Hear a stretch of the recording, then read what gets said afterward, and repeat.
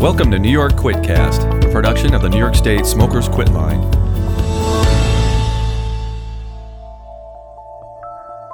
The race to contain the coronavirus is looking ever more desperate. Everybody's being cautious. People no longer shake hands when they meet in the streets or embrace. New data suggests that smoking and vaping aggravate the symptoms of COVID-19. Today on QuitCast, Dr. Daniel Croft, Assistant Professor in Pulmonary Critical Care Medicine at the University of Rochester.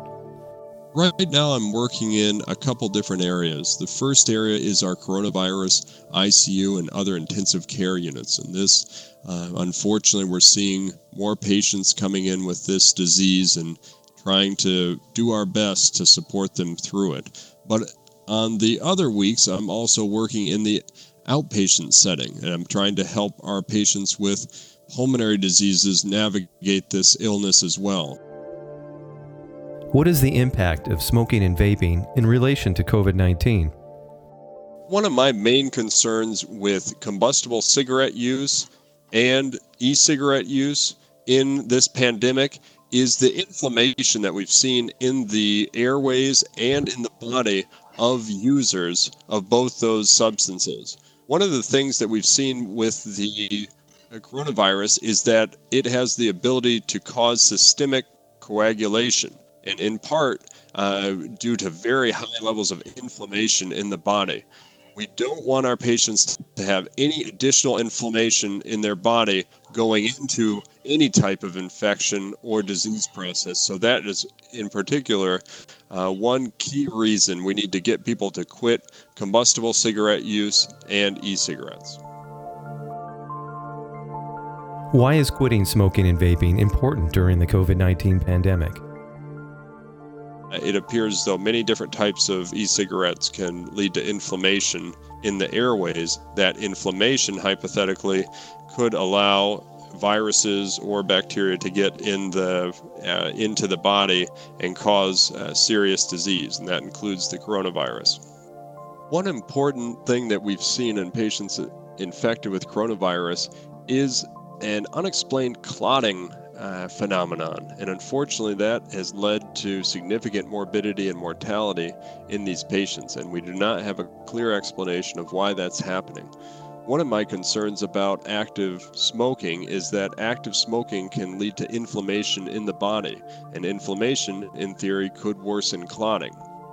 As we treat patients in the hospital during this pandemic, one of the frustrating things as a provider is that in general, we do not have any magic treatment for it. We don't have any specific medication that we can give to cure coronavirus. Our goal is to support a patient's recovery through this illness, trying to buy them time, either on a ventilator or with oxygen, so that their body can attack this virus. One of the most important things that we think about is trying to lower one's risk for a severe infection. That's where quitting smoking or quitting vaping potentially could help. We're looking for anything that could try to improve your chances of a good outcome, even in the setting of infection. So, the goal of trying to quit smoking, by quitting smoking, you would reduce your risk of a severe infection. And with e-cigarettes in a similar way, the goal would be that quitting that e-cigarette use could also lower your risk of a severe infection. There's an increased risk of heart attack, stroke, other problems within the body.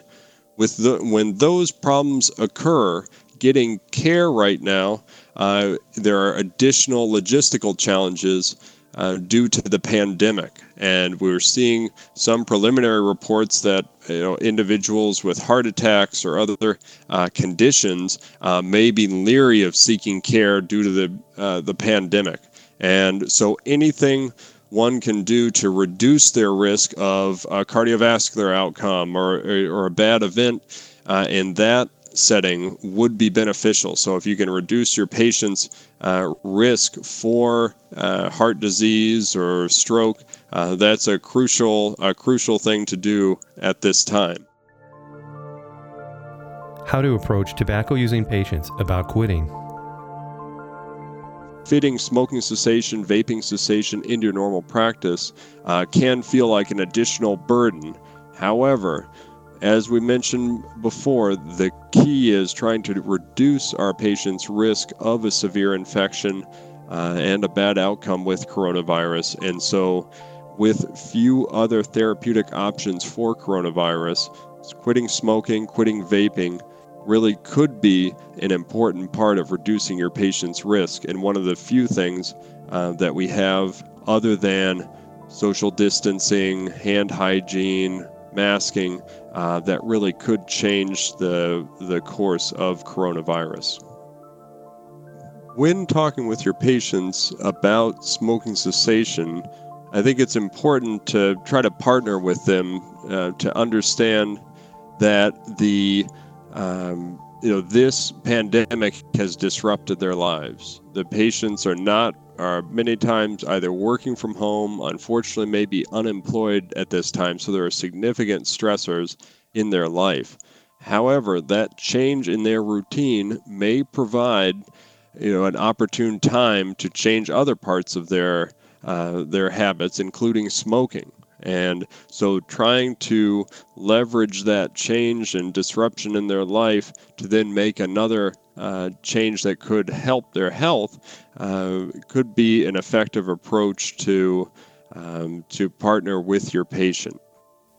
One key point I want to emphasize is that in uncertain times, as we are in this pandemic, we should focus as providers on the things we know can be effective for our patients. Smoking cessation is one of those things. I can guarantee you that by getting your patient to quit smoking, you will improve their life and decrease their risk of dying. The same strategies that you would use to help your patients quit smoking prior to the pandemic still apply. One of the backbones of smoking cessation treatment is the use of nicotine patches and nicotine gum or lozenges for breakthrough cravings.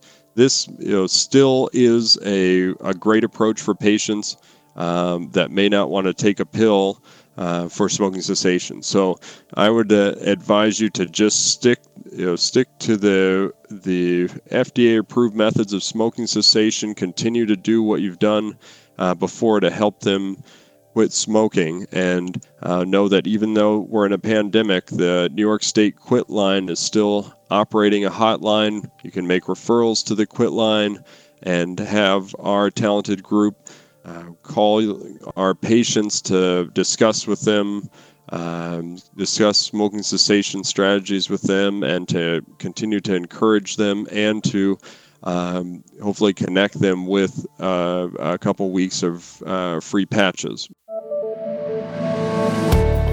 Be sure to visit QuitCast for more as we explore tobacco dependence treatment, emerging topics, and research.